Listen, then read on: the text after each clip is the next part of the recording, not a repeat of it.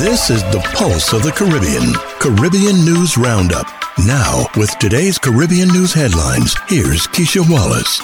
This podcast is brought to you by letstalkideas.org, your budget-friendly custom design firm in Diamond Key Marina, British Virgin Islands. Welcome to Pulse of the Caribbean, Caribbean News Roundup. Here's a look at some of our Caribbean headlines for today. At least 17 Haitians die after boat capsizes in Bahamas. Antigua and Barbuda threatens to sue Trinidad and Tobago for $60 million. BVI Financial Services will surpass 2019's pre-pandemic performance. Dominica to consider sex offenders registry and increase the age of consent. Monkeypox declared global health emergency by World Health Organization, and U.S. Virgin Islands declare state of emergency on sargassum. These and other stories on today's Pulse of the Caribbean, Caribbean News Roundup for Monday, July 25th. We start a report today in the Bahamas. BBC News reports that at least 17 people from Haiti have died in a boat accident off the coast of the Bahamas, the government has said. Bahamian Prime Minister Philip Davis said it is thought that those on board were traveling from Haiti to Miami, Florida, in the United States. Police in the Bahamas said the boat capsized more than 6.8 miles off the island of New Providence. Another 25 people were rescued, including one woman who was found alive inside the overturned boat, authorities said. One child was among the dead. At least one person is still missing, with search missions on the way. 2 people were taken into custody, both in the Bahamas, over the suspected human smuggling operations, officials said. The number of people attempting the dangerous journey to the United States have increased significantly with the rise in Haiti of gang violence coupled with endemic poverty. The Bahamas Immigration Minister Keith Bell said survivors indicated that they paid between $3,000 to $8,000 for the voyage. We mourn the lives lost of those seeking a better way of life, Mr. Bell said. Those with families and friends in Haiti, encourage your loved ones not to risk their lives. In May, at least 11 people, mostly from Haiti, died near the U.S. territory of Puerto Rico. Antigua Newsroom reports that Prime Minister of Antigua and Barbuda, Gaston Brown, said over the weekend that the Eastern Caribbean countries may have to file a lawsuit against Trinidad and Tobago for $60 million connected to the collapse of Kilco and British American Insurance Company in 2009. Speaking on radio in Antigua, Brown said the TNT government has made a commitment to pay $100 million to countries of the Eastern Caribbean Currency Union, but only paid $40 million. Possibly, we may eventually have to sue the government of Trinidad and Tobago because, as you know, they had agreed to provide a settlement of $100 million. They paid about $40 million, and the balance, $60 million, remains unpaid. We have written to the government of Trinidad and Tobago. They have not even treated us with the type of respect that is typical among countries and colleagues. So we will be writing them again. This will probably be the 3rd time, and we hope that now that their fortunes have improved as they are benefiting from the escalation in oil prices, we hope they will put some system in place to cover the rest of the liability. Brown said he took over the chair of the subcommittee on insurance in the ECCU last year. Since then, he said significant progress has been made in recovering some of the investments in Kilco made by residents of the Eastern Caribbean. BVInews.com reports that BVI's premier, Dr. Natalia Wheatley, said a by-election would be triggered once former Premier Andrew Foy vacates his seat in the House of Assembly. During the 4th sitting of the 4th session of the House of Assembly last week, Speaker of the House, Corinne George Massicott, said she would not be granting Foy leave permission to be absent from any future sittings of the House until his circumstances in the United States change. Consequently, the former premier will be forced to vacate his seat, as the Constitution indicates any member who misses 3 consecutive sittings of the House of Assembly without leave from the Speaker will have to be removed as a member. In a press conference, Dr. Whitley said he will look at the rules that govern the House of Assembly and the Constitution to decide on how best to proceed with the matter.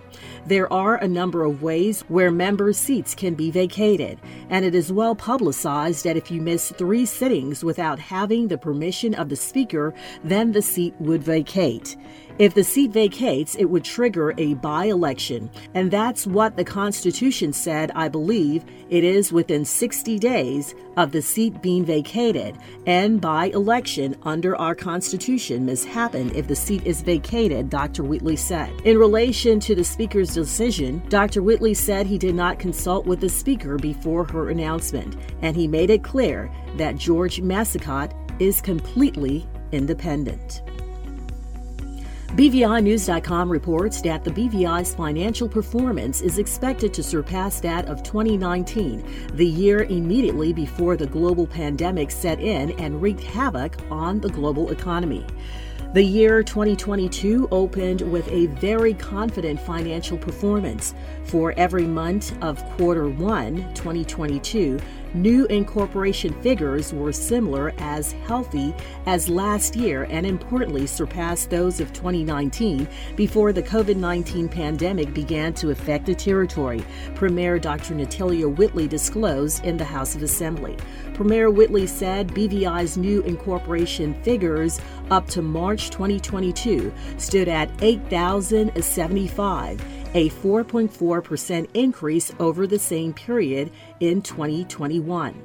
According to the Premier, there was a 9.9% growth in fee collections by the Financial Services Commission over the same period in 2021. However, for Q2, the trend displayed a less robust performance. The Premier Whitley said an analysis of this is currently ongoing, but preliminary indications suggest that this might be due to a number of factors. Among those likely reasons was the long-term UK and European sanctions on Russian businesses and individuals, uncertainty of the impact of political and economic tensions between China and the United States on international trade, and business uncertainty due to global inflationary pressure, the Premier said. Dominica News Online reports that Dominica's Minister of National Security and Home Affairs, Rayburn Blackmore, says that the government of Dominica is opening to the idea of introducing a sex offender registry and reviewing the age of consent on island. His comments were made at a press conference last week which sought to educate the public on Dominica's Sexual Offenses Act of 2017 revised law of the Commonwealth of Dominica. In light of the recent increase in child sexual abuse cases, many have called for the establishment of a sex offenders registry in Dominica. According to Blackmore, the introduction of the registry was one of the recommendations made during the discussion and consultation held as a part of the review of Dominica's legislation. Blackmore noted there are discussions that are being held to increase the current age of consent from 16 to 18 years old. He said he's never been in support of the school of thought presented by some people to have the age of consent lowered to 14 years. The minister added that Dominica's legislation is very comprehensive in scope, and if all citizens play their part, it would bring about a level of protection and security for minors and other vulnerable groups, which many are calling for. So, of course, that's something we still will consider going forward, he said. According to the report, currently only Trinidad and Tobago, Jamaica, and Belize have sexual offender registry laws in some form. St. Lucia Times reports that the head of the World Health Organization has declared the monkeypox outbreak a global health emergency. Dr. Tedros Ghebreyesus told the news conference that despite the World Health Organization's committee being unable to come to a consensus, he declared the emergency anyway as a tie-breaking vote. He added the risk globally is moderate, except in Europe where it's high.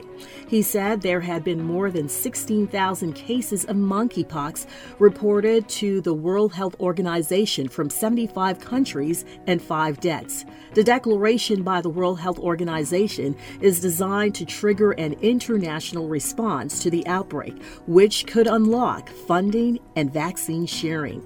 In related news, the St. Kitts and Nevis Observer via agency France Presse reports that 95% of monkeypox cases have been transmitted through sexual activity, according to the largest study to date, which also noted new clinical signs such as single genital lesions. The research published in the New England Journal of Medicine last Thursday came as the World Health Organization experts debated whether to classify the outbreak as a global health emergency, the highest alarm it can sound. Led by scientists at Queen Mary University of London, the new paper looked at 528 confirmed infections in 16 countries between April 27 and June 24, 2022. It is important to stress that monkeypox is not a sexually transmitted infection in the traditional sense. It can be acquired through any kind of close physical contact, said first author Thornhill in a statement. And finally, the Virgin Islands Consortium reports that on Sunday, the U.S. Virgin Islands Governor Albert Bryan issued an executive order declaring a state of emergency in the U.S. territory to mitigate the impact from the unusual high amounts of sargassum seaweed piling up on the U.S. Virgin Islands shore and having a negative impact on water production capabilities on the island of St. Croix. Mr. Bryan also sent a request to U.S. President Joseph Biden's administration to declare a federal emergency on St. Croix regarding the sargassum inundation, Government House said. And teams from the Federal Emergency Management Agency from the United States are expected to be on the ground in the territory on Monday to assist the government of the U.S. Virgin Islands in coordinating a response. According to the administration, because of the sargassum buildup, maintenance efforts have increased to keep the water intake for the desalination plant on St. Croix clear from seaweed and biological debris resulting from the ecosystem associated with large sargassum blooms. In addition, reduced water production also create a negative effect on the U.S. Virgin Islands Water and Power Authority power generating capacity. While the immediate threat from the sargassum is specific to St. Croix in the U.S. Virgin Islands, preemptive efforts are also underway on St. Thomas to prevent adverse impacts to water production capabilities in that district, the administration said. The territory is monitoring the National Oceanographic and Atmospheric Administration's Caribbean Coastal Ocean Observing System to track and forecast sargassum blooms and potential impacts, and the seaweed is forecast to affect Caribbean waters into mid-October. Have news and information you'd like to share with us? Email news releases to news@pulseofthecaribbean.com. And to share information on upcoming events, email events@pulseofthecaribbean.com. This has been your Pulse of the Caribbean News Roundup for Monday, July 25th. I'm Keisha Wallace. For more Caribbean news stories and information, visit us online at pulseofthecaribbean.com. If you found value in this podcast, be sure to like and subscribe wherever you listen to podcasts. And thank you in advance for choosing Pulse of the Caribbean News Roundup as your source for Caribbean-centered news.